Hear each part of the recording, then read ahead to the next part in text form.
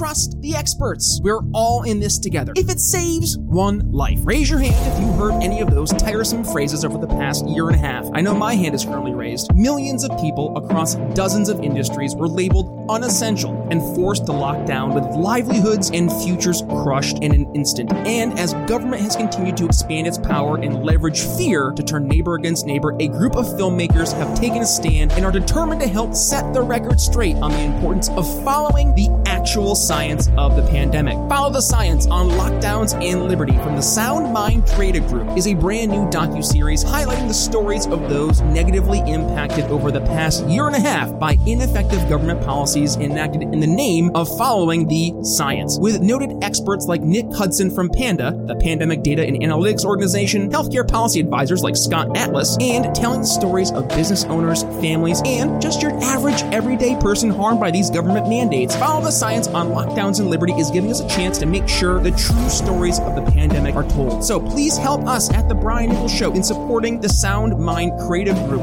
With noted figures in the Liberty movement like Dr. Tom Woods donating thousands of their own dollars to this project, you know just how important this project is. So head to briannicholsshow.com/follow the science to donate and catch their brand new trailer to the docuseries one more time. That's briannicholsshow.com/follow the science.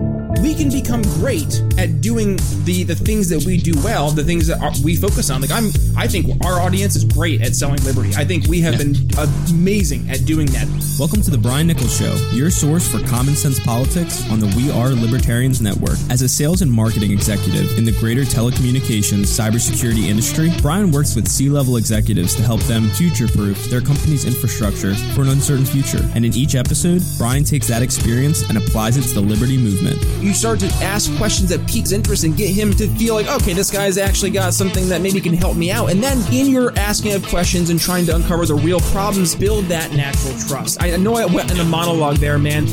Instead of focusing on simply winning arguments or being right, we're teaching the basic fundamentals of sales and their application in the world of politics, showing you how to ask better questions, tell better stories, and ultimately change people's minds. And now, your host, Brian Nichols. Well, happy Wednesday there, folks. Brian Nichols here on The Brian Nichols Show. Thank you for joining us on, of course, today's fun-filled episode. I am your humble host, and today we are joined by sales legend Victor Antonio. Now, Victor started off from a poor upbringing from one of the roughest areas in Chicago, but that didn't stop him from building a 20-year career as one of the top sales executives in the world and became president of global sales and marketing for a $420 million company. As vice president of international sales in a Fortune 500, he was selected from over 500 sales managers to join the president's advisory council for excellence in sales and management.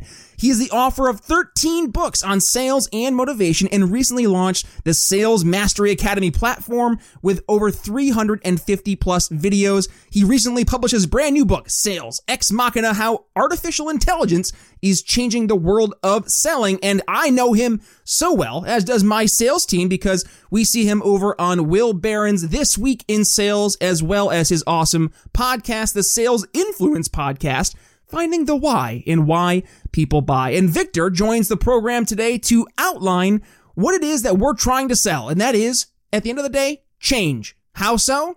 Guess you'll have to stick around to find out more. So that being said, on to the show, Victor Antonio here on The Brian Nichols Show. Brian, super excited to be here, man. Super excited.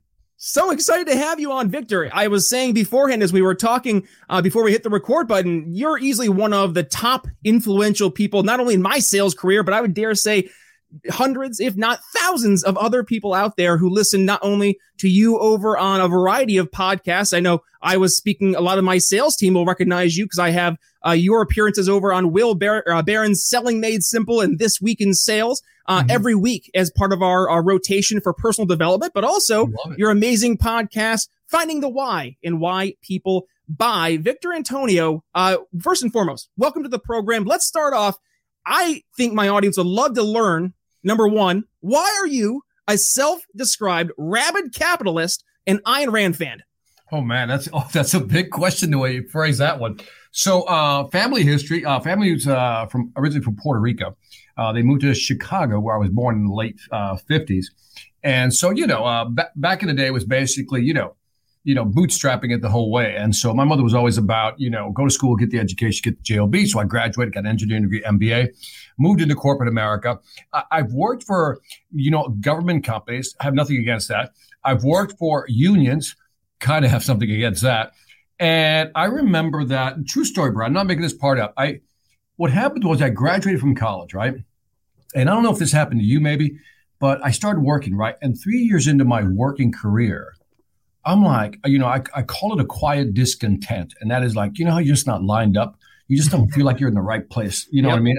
And so it was then that I don't want to call it an existential crisis because that's too extreme, but it's like, you start going through the what's this life all about, type of thing. And I remember I began my reading. I started reading the philosophers like the existentialists, read the social economics folks over. I went to economics like Heilbronn and read that. And I remember I was reading almost everything I can consume to try to understand, kind of make sense of the world, right? And again, different philosophers, metaphysics, even went to as far as, like Questions to a Zen Master by Taijin Deshimaru, right? Just trying to find the meaning of life. And it wasn't until I came across Ayn Rand's book, For the New Intellectual. I remember buying that book going, what is this? And I remember I picked up the book, went home, started reading it. And the more I read Ayn Rand and her philosophy of objectivism, and more specifically, her view of capitalism and what she calls real capitalism, not crony capitalism, one that's concerned with externalities, never hurt anybody. Just make sure if you're going to do your thing, make sure it doesn't impact other people. And her whole equation about value for value, that's to me, that's the Ayn Rand philosophy. It's value for value. Every relationship should be about a value for value exchange. And I loved her book. I just got into it, and then I just started consuming everything Rand, And I literally can tell you that when I found Ayn Rand, it's like we all look at life through our own lens or prism, right? Depending on which way you want to look at it, but I'll call it a lens.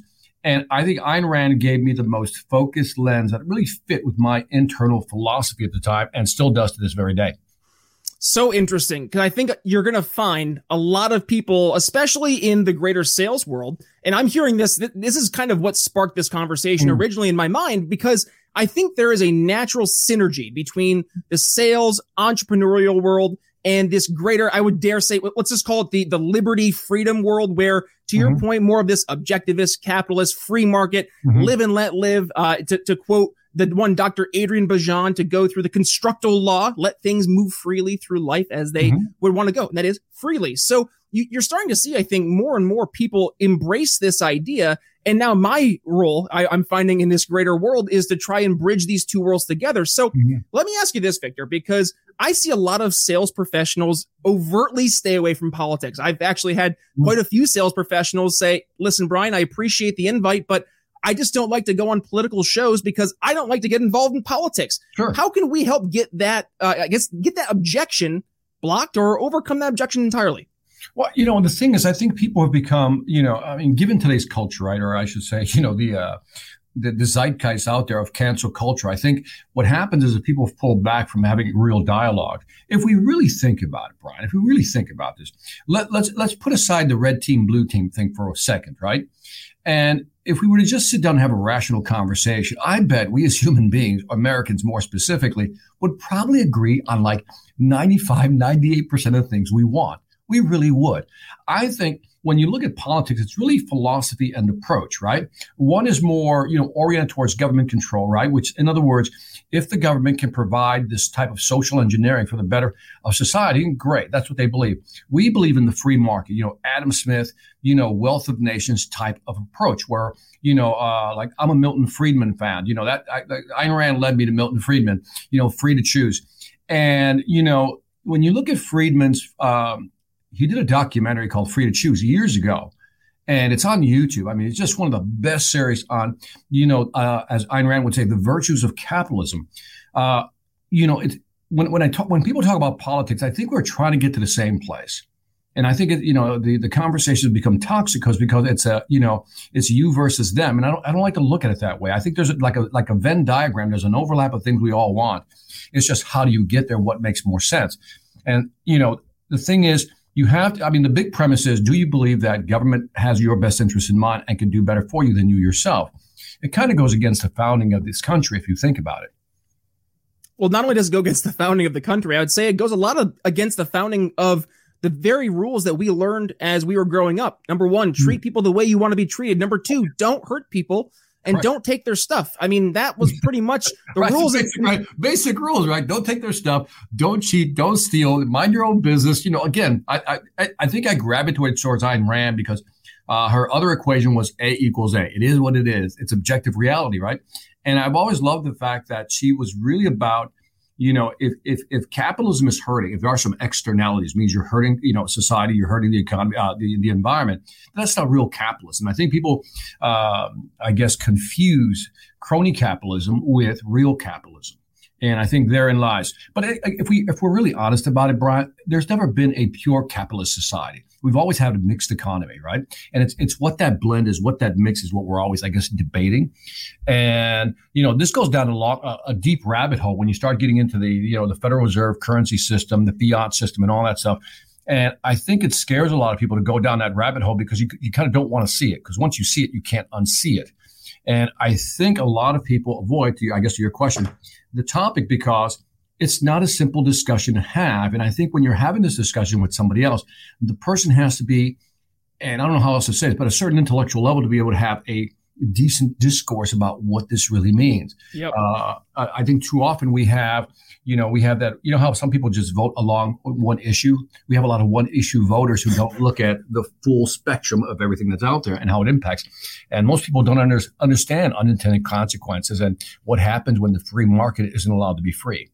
Yeah. And one of the lines you just said, once you see it, you can't unsee it. I almost, as we kind of segue this towards the sales process, this is sometimes one of the hardest things that we have to do in getting our prospects to acknowledge that the status quo isn't working. And not only is it not working, in many cases, it's causing a problem. It's giving them some type of pain.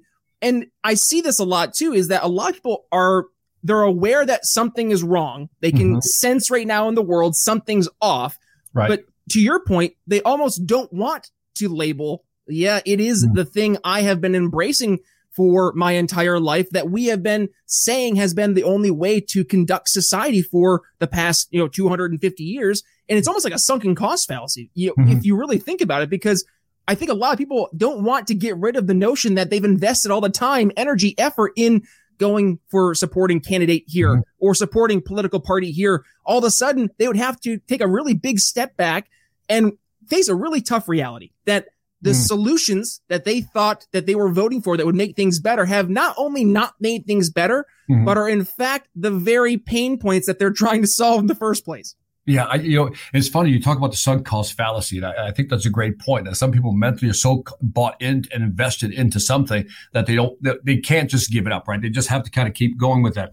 And because what happens is that, from a psychological standpoint, it causes them cognitive dissonance, right? Cognitive dissonance is like, I thought I was going for this, but now this is happening. So I have to find a way to resolve it in my brain or rationalize it. And we all know what rationalize stands for, right? The ability to rationalize to yourself. And I think that's what a lot of people do. They rationalize things. They basically lie themselves to kind of align things up.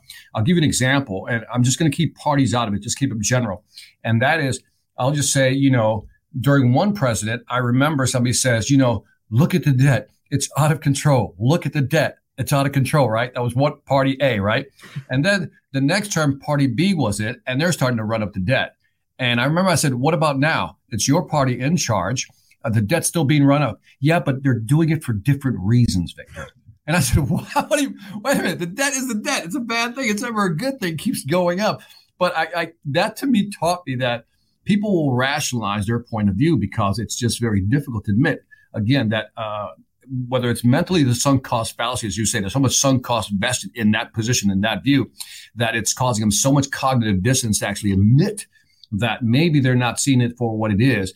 And I think a lot of people retreat from that. So how do we fix it? And I think that's the biggest question. And this has been really the reason that my show has taken on this more sales and marketing approach for the greater world of politics, because I think a lot of people right now, Victor, they're starting to say, back to the point, things are off. And we have people who are looking to try and be communicators or trying to be advocates for a different solution. But I think they're finding a little bit of a difficulty in trying to almost break through those original objections they have. So I really wanted to have you on to reverse engineer, because with your podcast, the Sales Influence Podcast, one of the things you focus on is digging into the why and why people buy. And I think that's really important right now when we're trying to reach our prospective voters, or at the very least get people to pay attention to the solutions we're bringing to the table. So what would you say is the best way to start off in trying to reverse engineer your average American voter? This is really interesting. I've never thought of merging the two together, so I find this a fascinating topic. Let's look at what's happening in the world of selling today, and let's see if we can bridge it over to the world of politics and see how that could happen. And that is, we know today that, there's so much content out there. I'll divide sales into pre-internet and post-internet, kind of two eras. And pre-internet, we, the salespeople, had the power because we had all the information. They didn't. They were willing to meet with us, the buyer, the client, the prospect. And so they were willing to kind of listen to us, and we can guide them, consultative selling, all that good stuff, right? Fast forward, we have the internet. Now, not only do we have the internet, we have information that's out there. Not only do we have information, we have insight, which is information beyond the obvious, right? That's more information. And then now you have buyers who are 60, 70, 80, 90% into the buying cycle, depending who you talk to. And when they finally do call you, because they've done their research online, like we all have, right? They want to know three things: confirmation, clarification, or confidence. Let me go through that real quickly. I'm calling you, Brian, because I researched your company, and I just want to clarify certain things, right? That's one reason I'm calling. Two, I want to confirm that it can do this, or you do offer that. But the third one I think is the most important one. I want you, Brian, to give me the confidence that I'm making the right decision. So I'm talking to you, asking these questions about my problem and what I'm trying to solve. I want to know that you can clarify, you can confirm, but you can also give me, imbue me with that confidence that this is the right decision. Now, this is interesting because what's happening is that marketing now, I believe, I used to laugh at marketing. It was that John Wanamaker line, 50% of my marketing works. I just don't know which 50%, right? And so that was a famous line, that kind of shivving the old marketing people, like, you don't know what you're doing, you're wasting money. And we also know that the majority of marketing literature or collaterals produced are never even actually used by salespeople, right? So, but I think their time has come. Their time has come. When you look at what's happening with, I wrote the book Sales Ex Machina, how AI is changing the world of selling. When you look at what's happening now, the buyer journey now is about finding stuff online on our own. So now, if I can put it in Randian terms, we have a certain agency, of certain freedom to find the information we want. And we begin to form our preferences online, then we reach out. So let's tie this back. So if that's happening, marketing now has a more prominent position. I believe marketing now officially puts the ball on the tee. When the client calls in, the salesperson has to hit it off the tee. That's what I believe is happening today. Marketing now, I believe, has a more prominent role than sales. That's almost like blasphemy when I say that to people. They get all upset. What do you mean marketing is more important? I'm saying yes.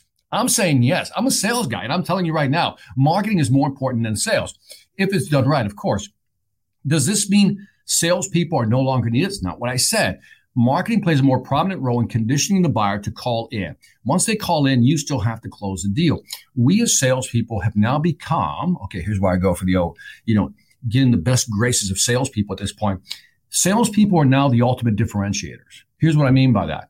Every product is almost the same. Every service is almost the same. We've reached a level of parity when it comes to service, product, solutions, right? So now it's really up to the salesperson to frame that conversation. That last 10%, that last, let's just say 10 yards of completion is all about the salesperson. How can you position the product or service? How can you make the customer feel comfortable in making that final buying decision? That's where sales now plays, right? That's their dominion. Now, let's move over to politics, right? It's the same thing. There is a content war out there. You know this. I know there's a content war out there, right? It's a battle for the minds. And so what's happening is people are going online. And I think what needs to start happening is that we need to start creating, I'll say, content generator creators who are not trying to give us opinion, but trying to lay out the facts without the emotion. And I think, I guess eventually there are going to be some websites. I believe I think we're just in the throes of social media disruption, right? I mean, you got to think about it. It's only been around for 10, 15 years, if that. And all of a sudden, we're trying to understand this thing, right? We thought more communications would bring us together. We're finding out that more communication is actually pulling us apart. And I think this is a period of, this turbulent times. Remember the economist, Austrian economist, Joseph Schumpeter, and he talked about creative destruction. And I think social media is that creative destruction, that new piece of technology that's disrupting how all the communication channels are being handled. And I think we're still in that. There's this chaos before the order. And, eventually Twitter's going to learn that you just can't censor people, right? Twitter's going to learn that one way or another. They're going to learn that. Facebook will learn it. Instagram will learn it. But it's going to take time before all this kind of straightens itself out. And I think in the long run, all of a sudden we start stratifying and get into something that's more like, okay, these are the channels that are going to provide reliable information. I like to believe that that is true. I've yet to see a lot of channels that provide objective information without getting emotional. I find myself, I don't know about you, Brian, but I find myself watching international news more to learn about the U.S. than watching U.S. news. It's always fun watching you when you're on with Will Barron. And for folks who don't watch or enjoy Will's show, yeah, he's from the United Kingdom. So his context of American politics is so fun because it's completely removed from the emotional outrage you see on the left and the right. Correct. And it's just completely, it's his objective look at what's happening over in America. And more often than not, he's going, what's happening over across the pond? What are you guys doing over there? What's happening over there? And, it's really been interesting, I think, over the last, pre-pandemic, especially, during the pandemic and still, the stuff that's on the news, I would never have imagined, growing up. I'm a product, I was born early 60s, right? So I'm the end of the baby boomer generation. And I remember when we moved to Chicago, it was around that time I was like 9 or 10 years old. There was a lot of civil unrest in Chicago because Chicago was very, at that time, and probably still is, a polarized, but I'll say back then it was very racially polarizing, right? And so there was a lot of unrest, a lot of riots, a lot of gang violence and all that. And I would never have imagined that we can live in an era where we have all the opportunities around us to be who we want to be type of thing. And we're still complaining about it. That blows me away. I can say that, from a Hispanic point of view. I hate that, by the way, because I like to think of myself as an American first of Hispanic origin. You know what I mean? I don't like that Hispanic first. It just bothers me, And so I think until we transcend that, because I believe we have to transcend that. I think there's only one way. I wish, if I could be president for a day and they say, all right, Victor, you can pass one law, just one. What would it be? I got it. Eliminate the boxes. Eliminate the boxes. Okay. It's not about, are you Native American? Are you Asian? Are you white? Are you this? Are you that? Eliminate the boxes. American, non-American. Take your pick. You just get two options. And that's the way I would do it because I think you have to be that way. I'm often asked, my success, how did you do it, Victor, type of thing. And early on, I learned to transcend. I didn't look at myself as a minority, Hispanic. I just looked at myself as an American. I transcend. When I'm in a conversation, I transcend. I don't want to pick sides. I don't want to say blue team, red team, brown shirt, white shirt, black shirt. I don't want to do that. And so I've always refused to do that. And I've learned over time that that's the best position to have because we're all in this together, man. You know what I mean? And I wish more people would get there because I don't know. Dude, I've seen racism, man. Growing up, trust me, man, I've seen it. And if you're a product of the 60s and the 70s, you've seen it. I know, especially in Chicago, you've seen it. And for that to be the accusations made today, I'm going, what reality are you living in, man? I said, really? I mean, there's stupid people. Let's call them stupid. Because there's stupid people and then there's real racists. And I think a lot of people are just ignorant and stupid. That's a big difference. There's a big difference. And by the way, you'll find them in all shades. If you think about it, maybe I'm just going off on a small rant here, but if you look at any country in the world, they've all had slaves. Word slave comes from Slavs. Slavs, I believe, are white, right? And so if you look at the history of the world, races have enslaved other races. In fact, same races have enslaved their race. Do you know what I mean? And so sometimes I wish school systems would give us a broader view of and real context of what's going on in the world. And I think when people do that, you have a greater sense of appreciation for what we have here in the United States. Every time I travel international and I come back, I'm like, glad to be home, And it blows me away that people don't see that. And I think it's because a lot of people don't travel international. I remember reading one time, Brian, it was a stat. I don't know if it still holds, but it was an interesting stat nonetheless. I think it was 25% of the population here in the U.S. has a passport. That means 75% don't, which means 75% will never see anything outside the U.S. And all you got to do is step outside this bad boy and look at the world. And then you want to go, maybe I'll go back. and you realize we're not that bad. We have issues. We all have issues. Every country has issues. The thing is, this is, in my opinion, one of the freest countries in the world, if not the freest country. Yeah. Well, and at the end of the day, I think we really have to put the context back into play because to your point, and I've seen this myself. I was in an Uber back before the pandemic hit, and I was speaking to my Uber driver, and I would just small talk, and something came up where he had mentioned like, "Oh wow, we're really getting north," and I'm thinking like we're like not even 5 miles north of Philadelphia at this point, and he goes, "Yeah, the furthest I've been was I think it was like Willow Grove," and I was like, "Are you serious? Like that's not even 45 minutes out of Philadelphia." But I believe that, Brian. The thing is, when my parents came to Chicago, they didn't know how to drive. Drive. And so we never had a car. We never owned a car growing up. And so we would always take the bus. I remember living in Chicago the first time. So I got one of my first summer jobs, during my college years, my first internship to move to Minnesota, right? No, it was Burns Harbor, Indiana, for Bethlehem Steel. And I'm driving outside of Chicago. So I get past like 57th Street or whatever it is. And all of a sudden, green.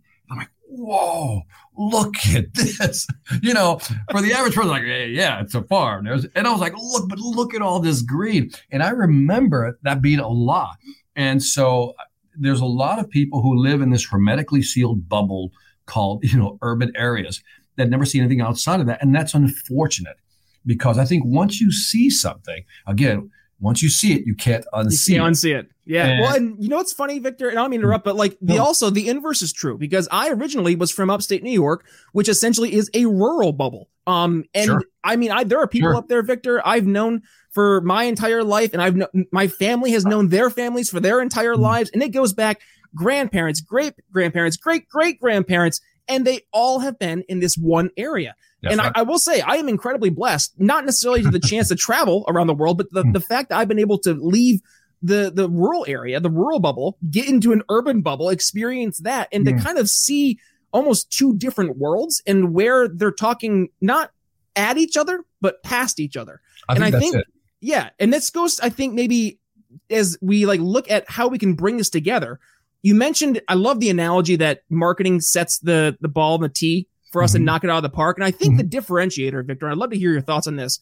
We did an entire series on this in the show, and it was about empathy in sales, in digging into the actual motivating behavioral drivers of the person that you're selling to. Sure. I think being able to have marketing say, this is the person you want to talk to, because based on the data we have, based on now we've set the T-ball right up for you to knock it out of the park. And for the salesperson to now take that person, that prospect, and use the empathy and really dig in as a real authentic person, be genuinely curious, want to learn about that person, how they got to where they are and where they want to be. I think that can almost be the secret sauce, if you will, in trying to bring this world of sales into the world of politics. Thoughts? Oh, I totally agree. I mean, any conversation is all about it. Once the other person knows you're trying to understand them, you call it genuine curiosity. Once they know that, there's a difference. Like when you're trying to understand somebody's world, that's a wonderful compliment. It makes the other person feel great. But here's a small caveat.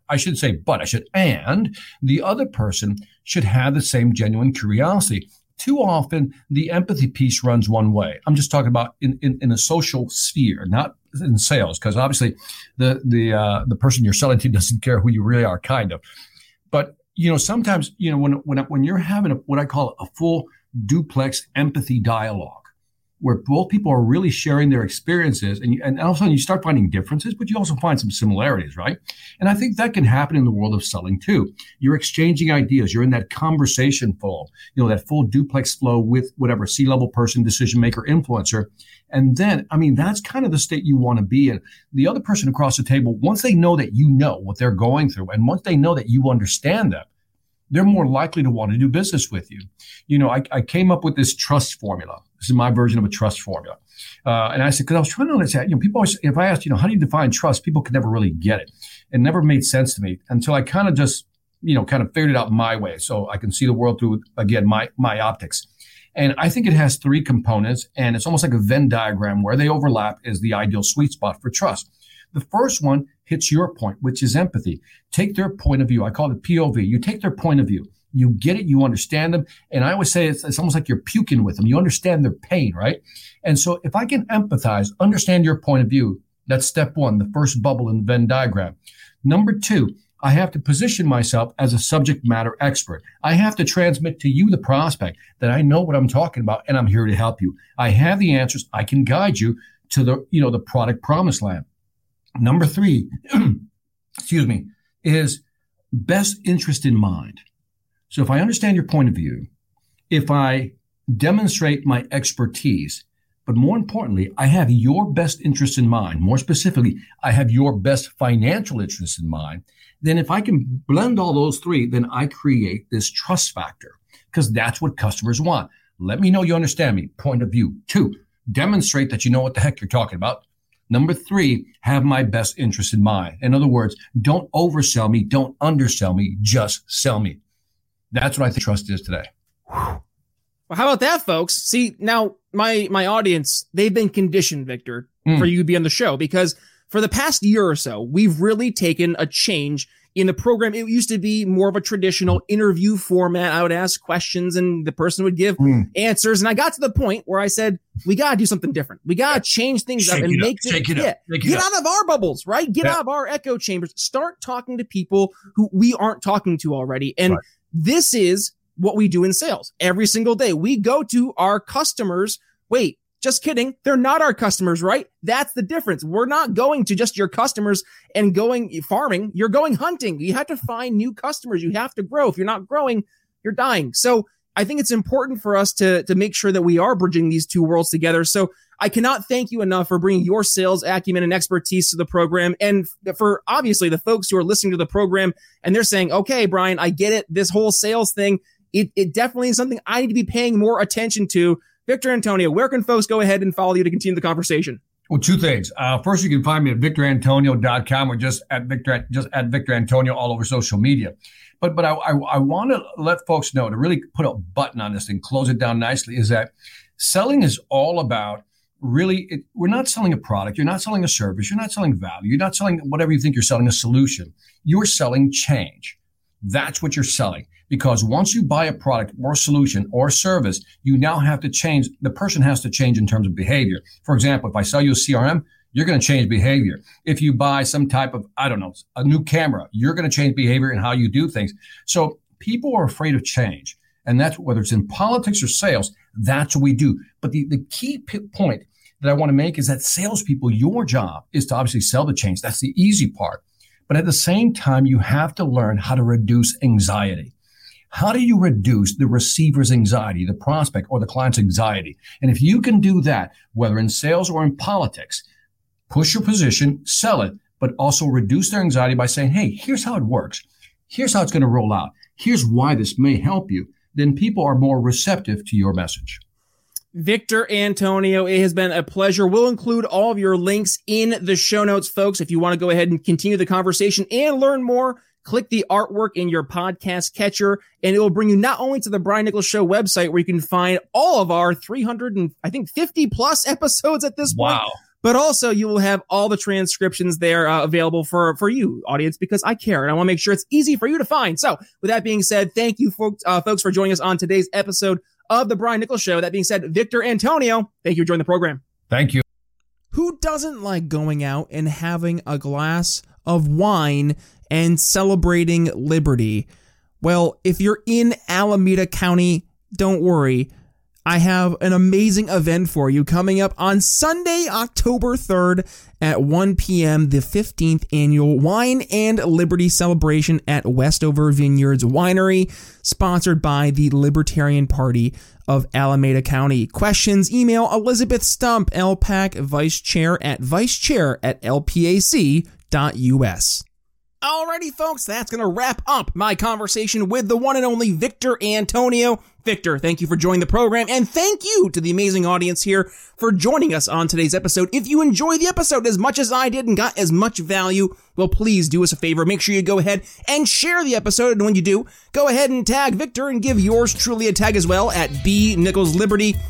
And folks, if you want to go ahead and find out anything we talked about on today's episode, go ahead to your podcast catcher, click the artwork, it'll bring you right to the Brian Nichols Show website. Go to our episodes page. You can find all the show notes as well as an entire transcription of today's episode, including all the links from Victor's profile as well as all of his social media as well. So, with that being said, coming up here on Thursday, Jeremy Todd returns to the program for a one-on-one sales solo with you, the amazing audience here at The Brian Nichols Show. So, make sure you're not missing that awesome one-on-one. Hit that magical subscribe button so you're not missing a single time a brand new episode goes live. But with that being said, it's Brian Nichols signing off here on The Brian Nichols Show for sales legend Victor Antonio. We'll see you tomorrow. Thanks for listening to The Brian Nichols Show. Find more episodes at briannicholsshow.com. If you enjoyed today's episode, don't forget to subscribe. Want to help us reach more people? Give the show a 5-star review and tell your friends to subscribe too. Find us at briannicholsshow.com and download the show on Apple Podcasts, Spotify, or wherever you listen to podcasts. Follow me on social media at bnicholsliberty and consider donating to the show at briannicholsshow.com/support. The Brian Nichols Show is supported by viewers like you. Thank you to our patrons, Daryl Schmitz, Laura Stanley, Michael Lima, Mitchell Mankiewicz, Cody Johns, Craig DaCosta, and the We Are Libertarians Network. Audio production for The Brian Nichols Show is brought to you by DB Podcast Audio. Learn more by emailing inquiries to william@dbpodaudio.com.